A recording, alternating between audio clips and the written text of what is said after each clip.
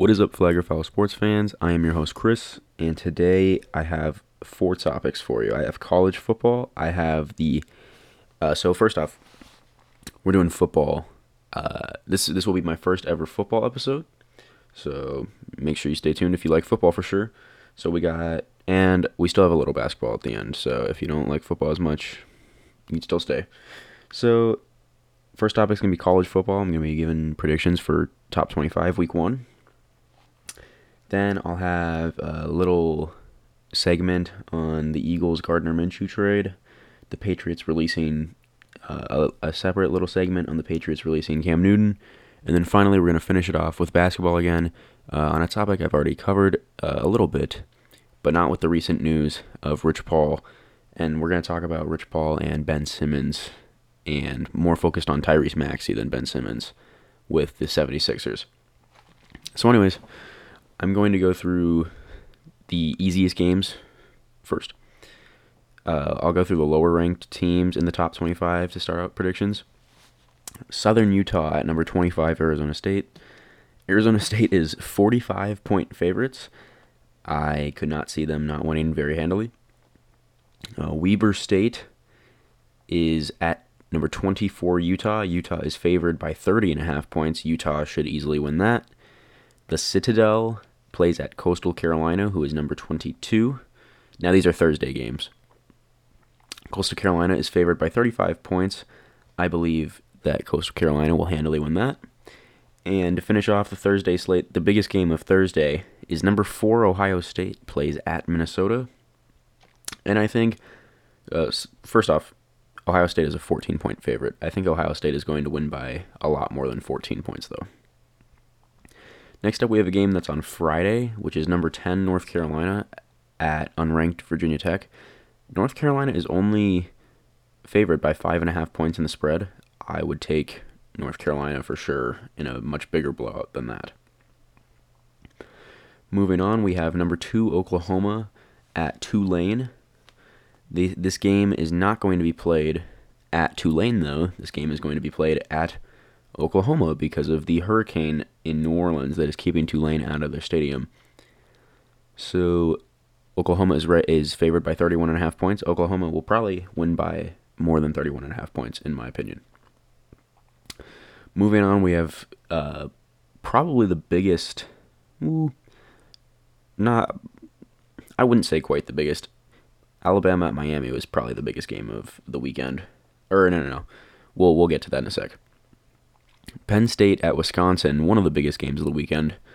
Number 19 Penn State and number 12 Wisconsin. Penn State had a pitiful season last season, and I don't see how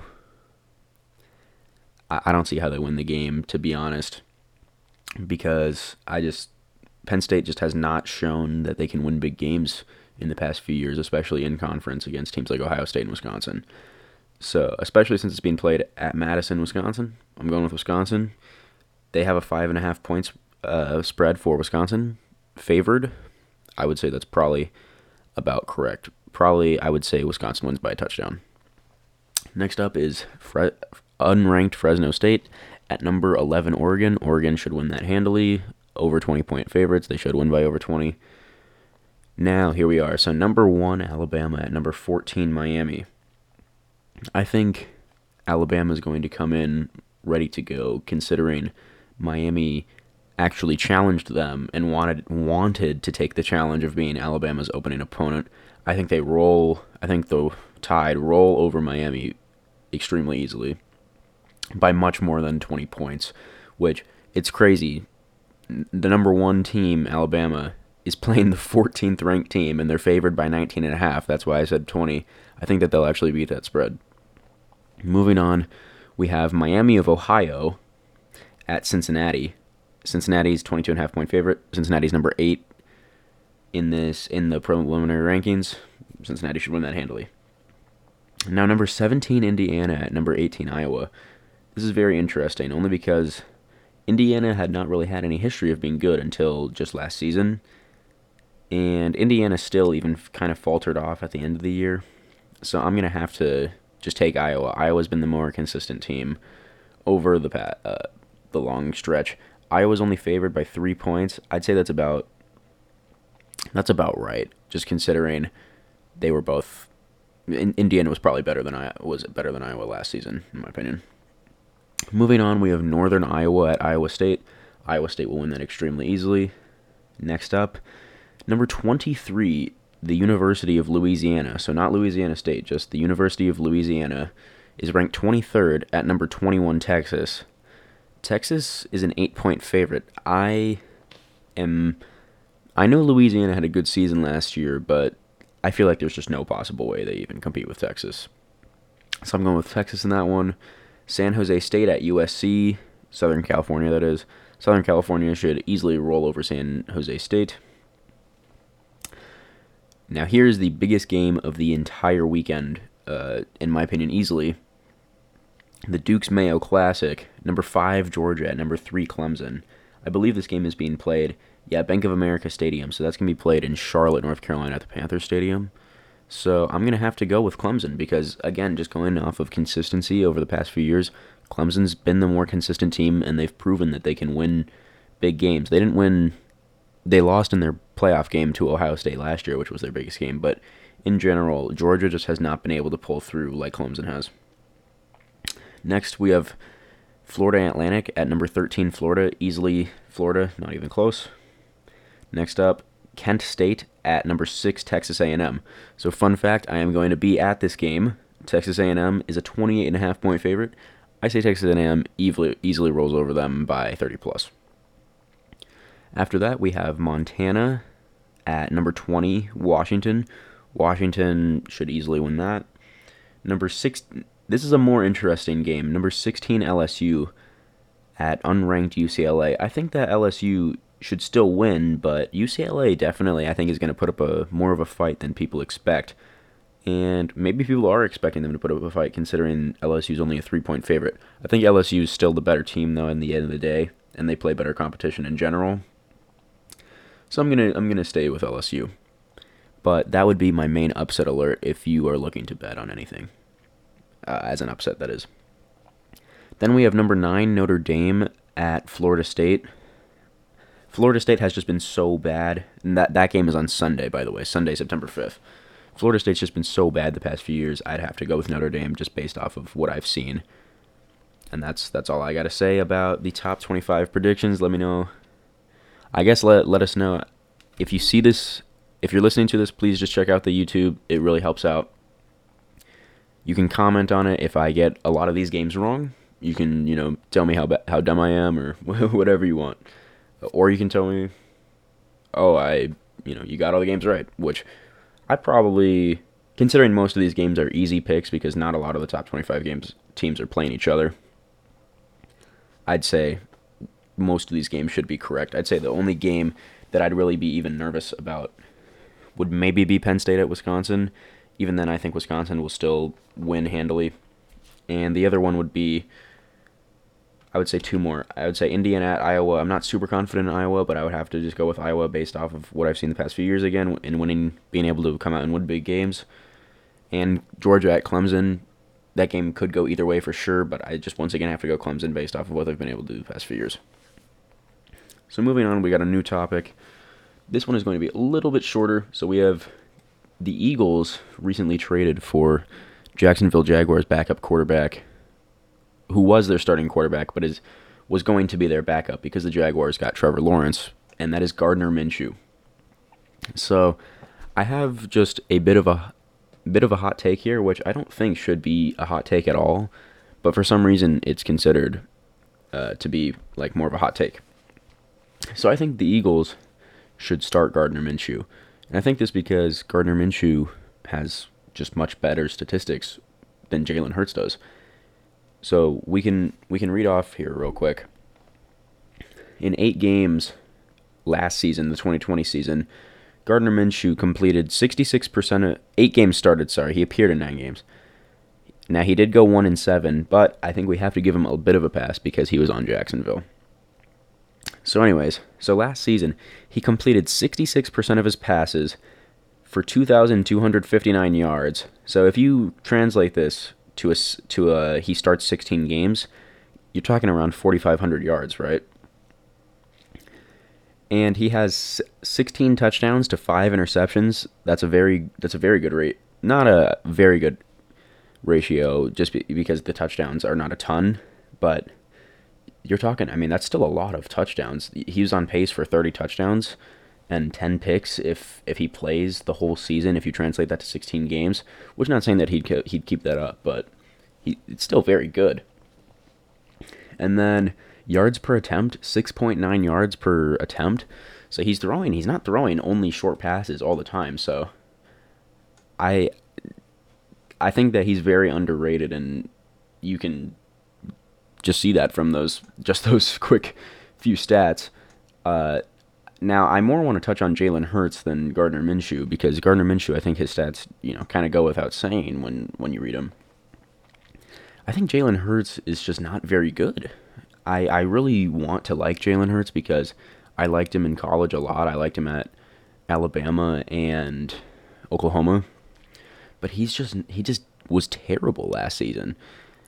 If you look at his games, so he played in 15 games, though he only started 4 because they did a bit of a weird offense with him at times. Now, some of his numbers will probably be slightly worse just because they did a weird offense where they would have him run up 1 or 2 plays in a game, which is not good for your rhythm. But anyway, so here are the stats that we do have. He completed 52% of his passes for 1,061 yards. His yards per attempt is 7.2, so it is slightly farther than Gardner Minshew. He's throwing slightly deeper passes, but barely. And 6 touchdowns to 4 interceptions is bad. In 4 games, 6 touchdowns to 4 interceptions. In 4 games, he had 1 less interception than Gardner Minshew had in 8. And one other thing is, besides the interceptions, Jalen Hurts had 9 fumbles in 15 games last season, and he only started in 4 of them. So he had 9 fumbles. That is pretty atrocious, considering how much he played last season. I mean, that is so much.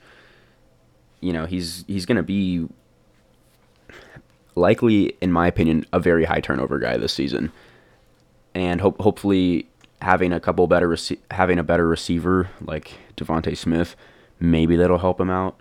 But I don't see how he's any better than Gardner Minshew. He's a much, much worse passer, for sure. Though, I guess maybe his running might slightly make up for it. But Gardner Minshew, in my opinion, is far, far better if you want to win this season.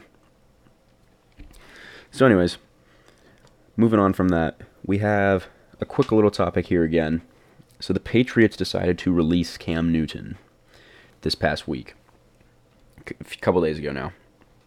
Now, I was very surprised reading that, only because I'm not, and I still am a little confused about this, because I don't understand why you would not want to keep Cam Newton if you're New England, even as just a backup quarterback, considering who, I believe they have Brian Hoyer as their backup quarterback now.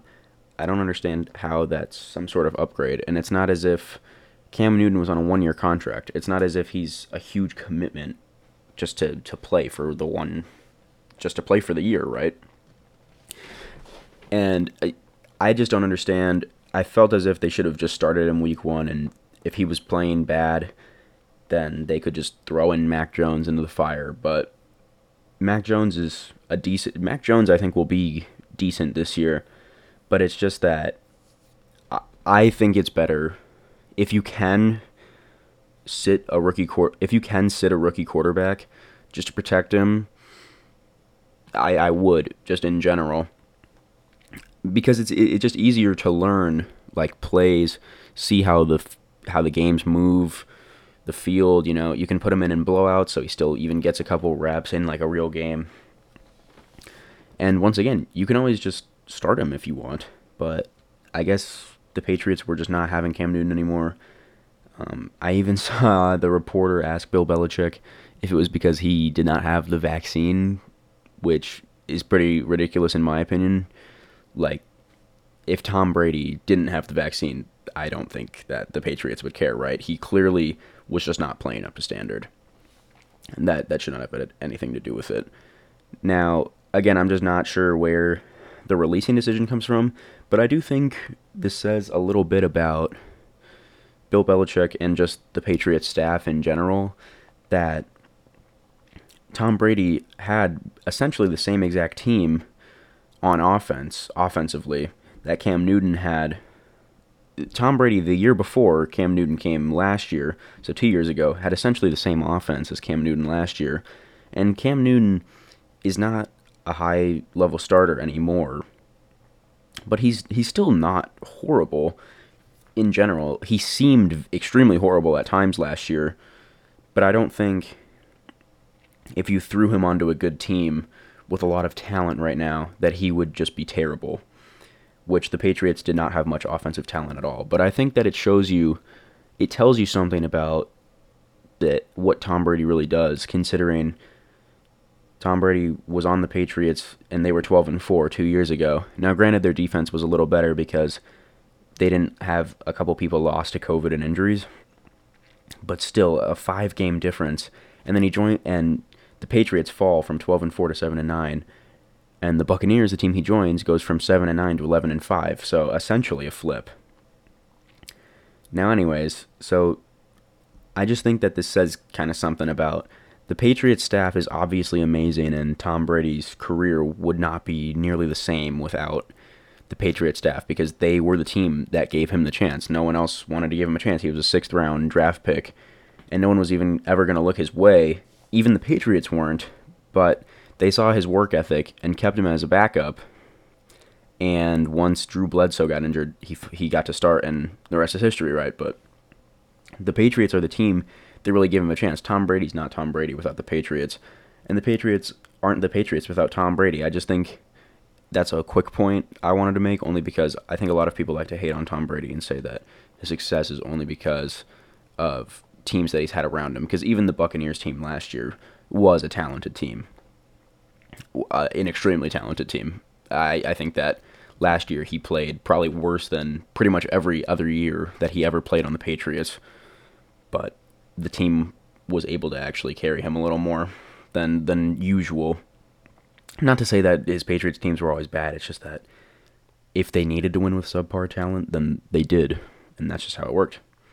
They could cut pretty much whoever they wanted and have whoever on the roster, and, you can't have that with a guy like Cam Newton. You got to have, or just, a low-level quarterback. You got to have some sort of good talent, offensive weapons around him, which Cam Newton and Tom Brady did not have.